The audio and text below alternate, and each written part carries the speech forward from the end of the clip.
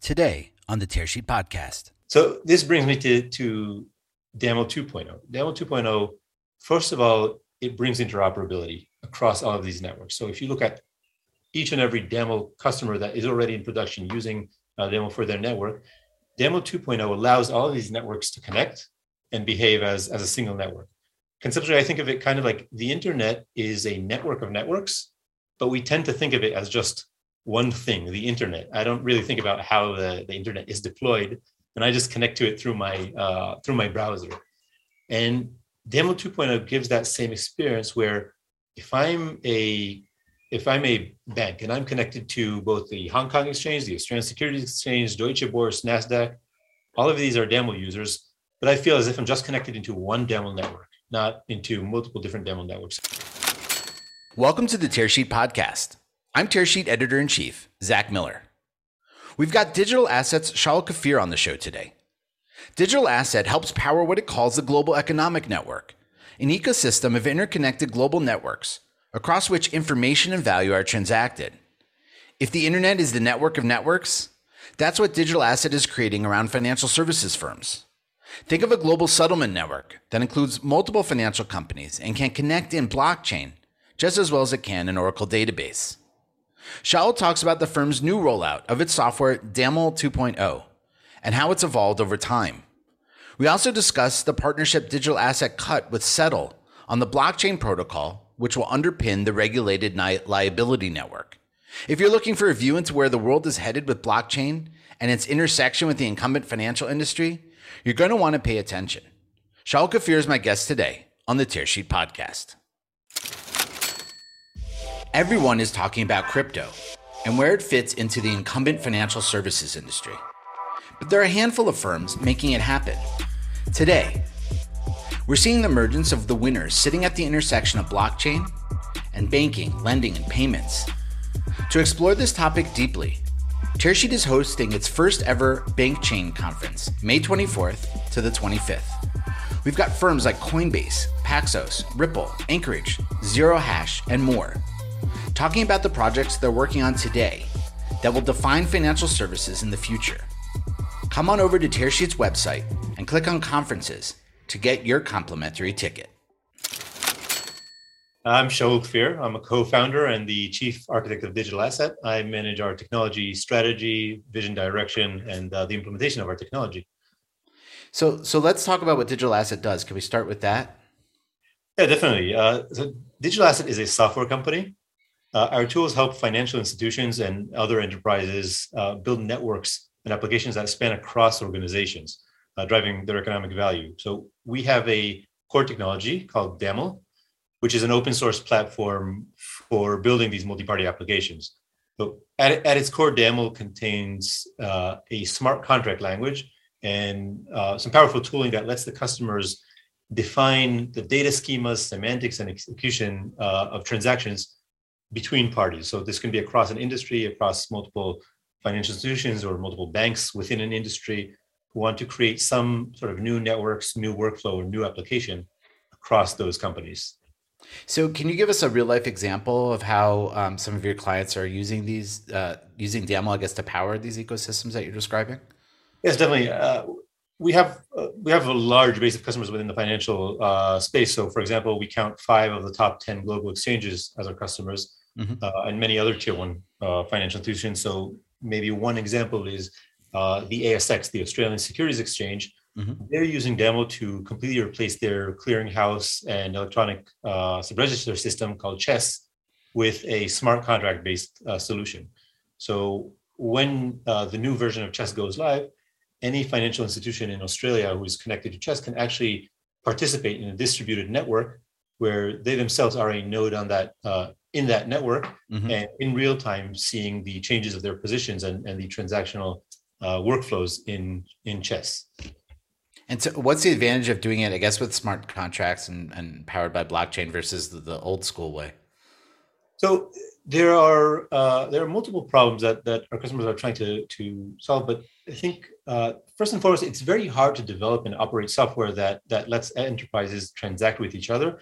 And when I say transact, I'm talking about the technical term transact, as in a transaction that happens atomically across enterprises. each enterprise needs to run their own systems and store their own data, but these silos make multi-party workflows very, very slow and inconsistent and opaque. And these disconnected systems across multiple companies, they require constant reconciliation and operational overhead, and they increase the risk to these enterprises because they don't necessarily have a real-time intraday view of what their positions are. And this lack of communication is a problem, and it also slows down the innovation in the space, because now every time we want to roll out a new product, to change a workflow, all of these enterprises need to agree on what is the change in the workflow. They need to each upgrade their own system at their own pace and coordinate all of this, and it makes upgrades that seem very trivial take sometimes years. So that's a huge problem. Once we move to a multi-party application where it feels as if we're building one application, but this application runs across multiple companies, now it's much easier to go and define together these data schemas, these semantics, and to upgrade in lockstep with everyone while we have real-time reconciliation. So we always have a constant, honest view and true view that's always synchronized with all of our counterparties, reducing a lot of this risk that I mentioned. And Shaul, I want to ask you something. It sounded like you were very careful in your description of what you do. You mentioned smart contracts, but there was no mention of blockchain or crypto or anything like that. I assume that's by design. Why? Why not mention that? Good catch, and that is by design. I'll start with our tools demo. They help you build the application. They give you the abstraction to build the application, and it lets you. And when I say you, I mean the customer. It lets our customers really think about the business of their business, about the semantics of their business. They don't need to care about how the runtime actually works. Then we provide drivers for multiple different technologies. And some of our customers choose to run on blockchains. For example, the Australian Securities Exchange, who I mentioned, they decide to go with VMware blockchain. So they are going to be running on a blockchain. But some other customers, for example, the Hong Kong Exchange, have decided to go with their own technologies with the time-tested Oracle databases that they're used to using. And our technology knows how to federate these different instances of Oracle databases or Postgres databases to give the same experience that people expect of blockchains. So really, you can deploy DAML applications to blockchains or to traditional databases. And I'll say the word blockchain means a lot of things to many people. And I think kind of there are two big buckets. There's the new asset class and cryptocurrency side of things and stable coins. That's one thing, and some companies deal with that. That's not our focus. Our focus is on building technology. So taking the same concepts of blockchain, taking the same vision sometimes of some of the public blockchains, but applying that to how do you build better enterprise software that reduces those silos across organizations. Got it. That was a very good explanation. Thank you. And you're moving on to DAML 2.0. You have an announcement that this is the next generation of that software. Maybe describe what it is and what's changed. Yes. Well, actually, before I describe DAML 2.0, so maybe to explain a little bit about DAML 1.0. So DAML solved that problem that I mentioned about building these multi-party applications. And one of the problems when blockchain started, our company started in 2014, and all of the co-founders came from the public blockchain space and were very involved in the early days of cryptocurrencies. And we wanted to apply those same learnings to enterprises to see how we can bring those technologies to enterprise. But there was this kind of chicken and egg problem where you have a lot of the public blockchains were saying, here's the best network in the world and just join our network. But that's not how enterprises work and think. And we had to provide value from day one and really prove that this new technology provides a lot of value straight off the bat for people to use. So with DAML 1.0, we really focused on how do we get all of the right tools, all of the right structure, all of the tools that give the highest productivity to our customers, where they really see the value from day one. And that's where those exchange companies those exchange customers that I mentioned, we said, okay, this solves a problem for me on day one. The limitation there was that each of these applications has its own network. So essentially, you can think of this as slightly larger data silos, and this is very similar to everything that happened in the private blockchain space, which was now we have a multi-party network across multiple organizations. They're using DAML, and they build these applications that really solve a lot of their problems, but they don't yet go fully towards that vision of a global economic network, the things we've been hearing a lot from the public blockchain advocates. So this brings me to DAML 2.0. DAML 2.0, first of all, it brings interoperability across all of these networks. So if you look at each and every DAML customer that is already in production using DAML for their network, DAML 2.0 allows all of these networks to connect and behave as a single network. Conceptually, I think of it kind of like the internet is a network of networks, but we tend to think of it as just one thing, the internet. I don't really think about how the internet is deployed, and I just connect to it through my browser. And DAML 2.0 gives that same experience where if I'm a bank and I'm connected to both the Hong Kong Exchange, the Australian Securities Exchange, Deutsche Börse, NASDAQ, all of these are DAML users, but I feel as if I'm just connected into one DAML network, not into multiple different DAML networks. So it really starts giving that feel of a much more global economic network. And each of these can make their own technology choices. So each of these customers, some will be on Oracle database, some on Postgres, some will be on a blockchain. But these all connect and give one feeling of one experience. So is that evolution? I just want to ask a follow-up question. Is that evolution a technological evolution about making it feel like it's on one network? What empowered the change? Yes, it is a technological evolution. This is something that we had to design upfront when we started with DAML back in 2014, 2015. This was the direction we were going. So we had to design for this upfront, and we've been working on this DAML 2.0 rollout for 4 years now. So this is technology enabled. It is non-trivial to go and give the right tools at the conceptual level, you feel like you're developing a network for your own use case, but actually can connect seamlessly to all other networks with all of the security properties. And that's really the hard thing. If you look at public blockchains, they give you this ability to transact, and they give you this ability to write workflows across multiple parties or multiple companies, but they don't give you that with the privacy and all the security tools that enterprises need. So that is a technology problem, and giving that a great developer experience and making the user very productive in that's both a user experience challenge as well as a technology challenge. Yeah, it sounds like a massive challenge. I guess that leads me to another question. How would you describe your prospective customers' readiness for smart contract technology?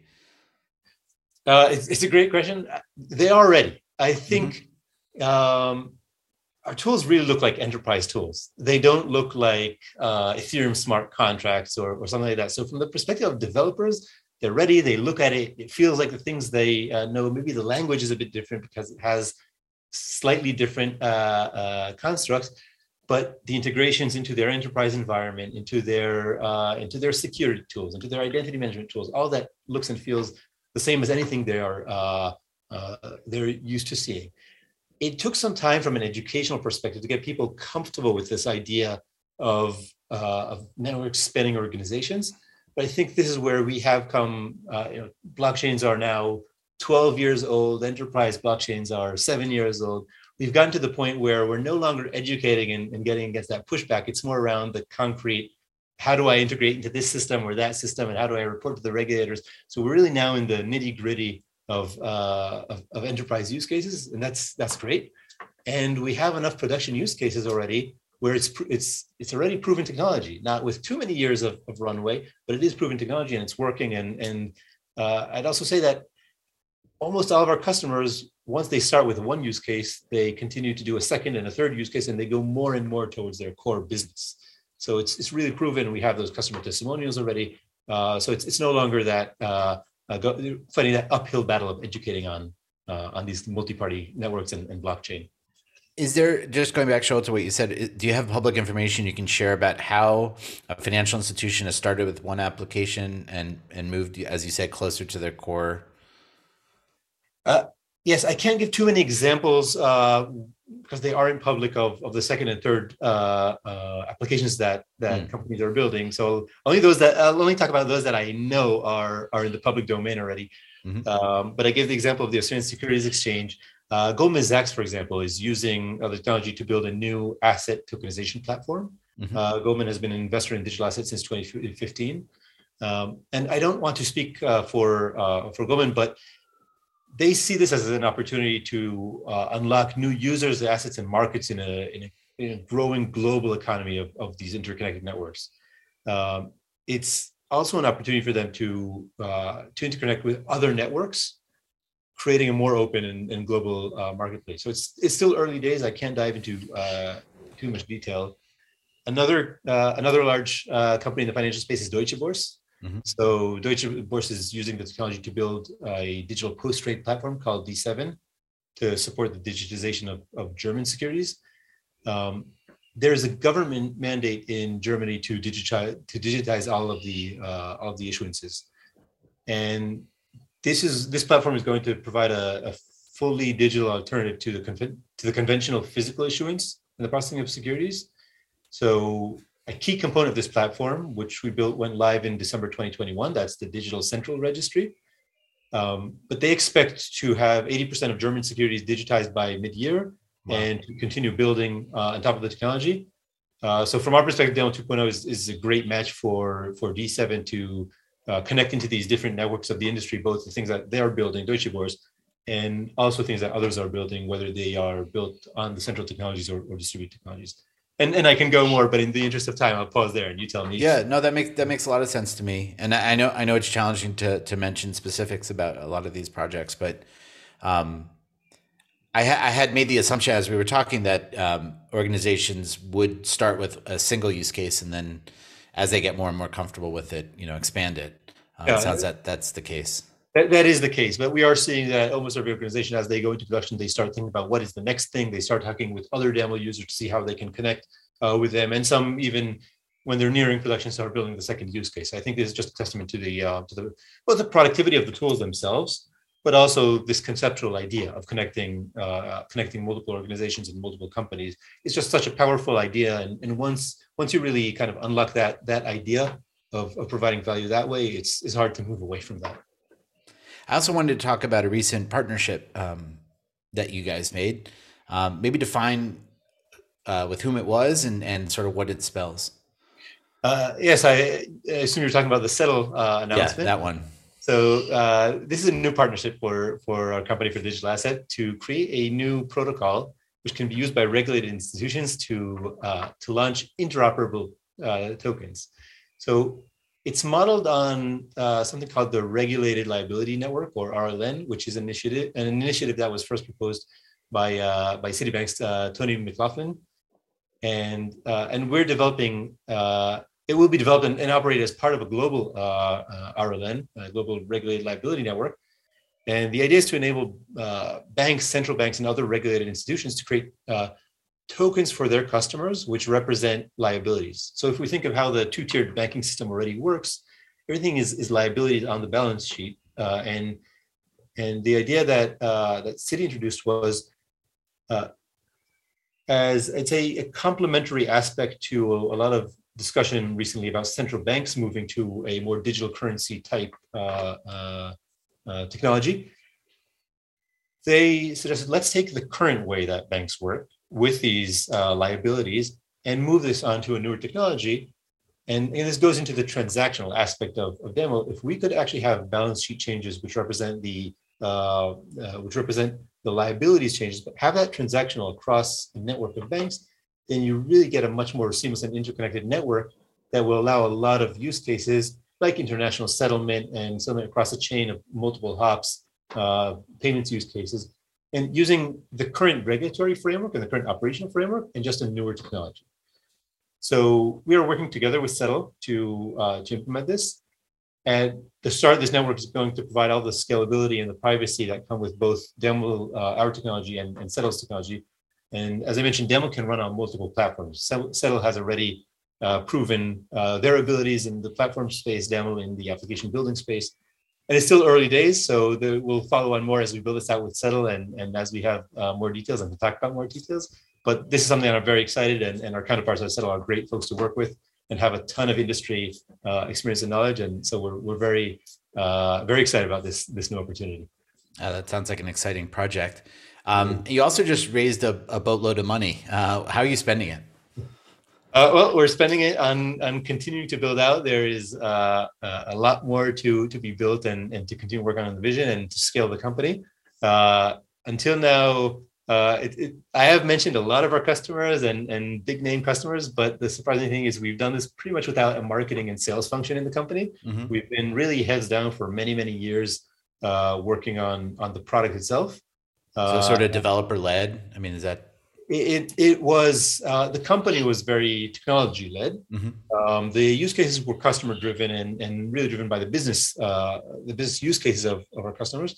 But now we're really looking to use these funds to achieve the scale that our customers expect of a technology company that powers their very, very core infrastructure. So we will be investing more in our partnerships, in our growth, in our sales and support, and continued hiring of developers and product people. There's so much more we want to build. Even though it's a fantastic product, we are getting more and more requests, more and more customers, and want to continue giving a great developer experience. Sounds like an awesome momentum. Joel, thanks for joining us on the Tearsheet podcast today. My pleasure. Thanks for having me.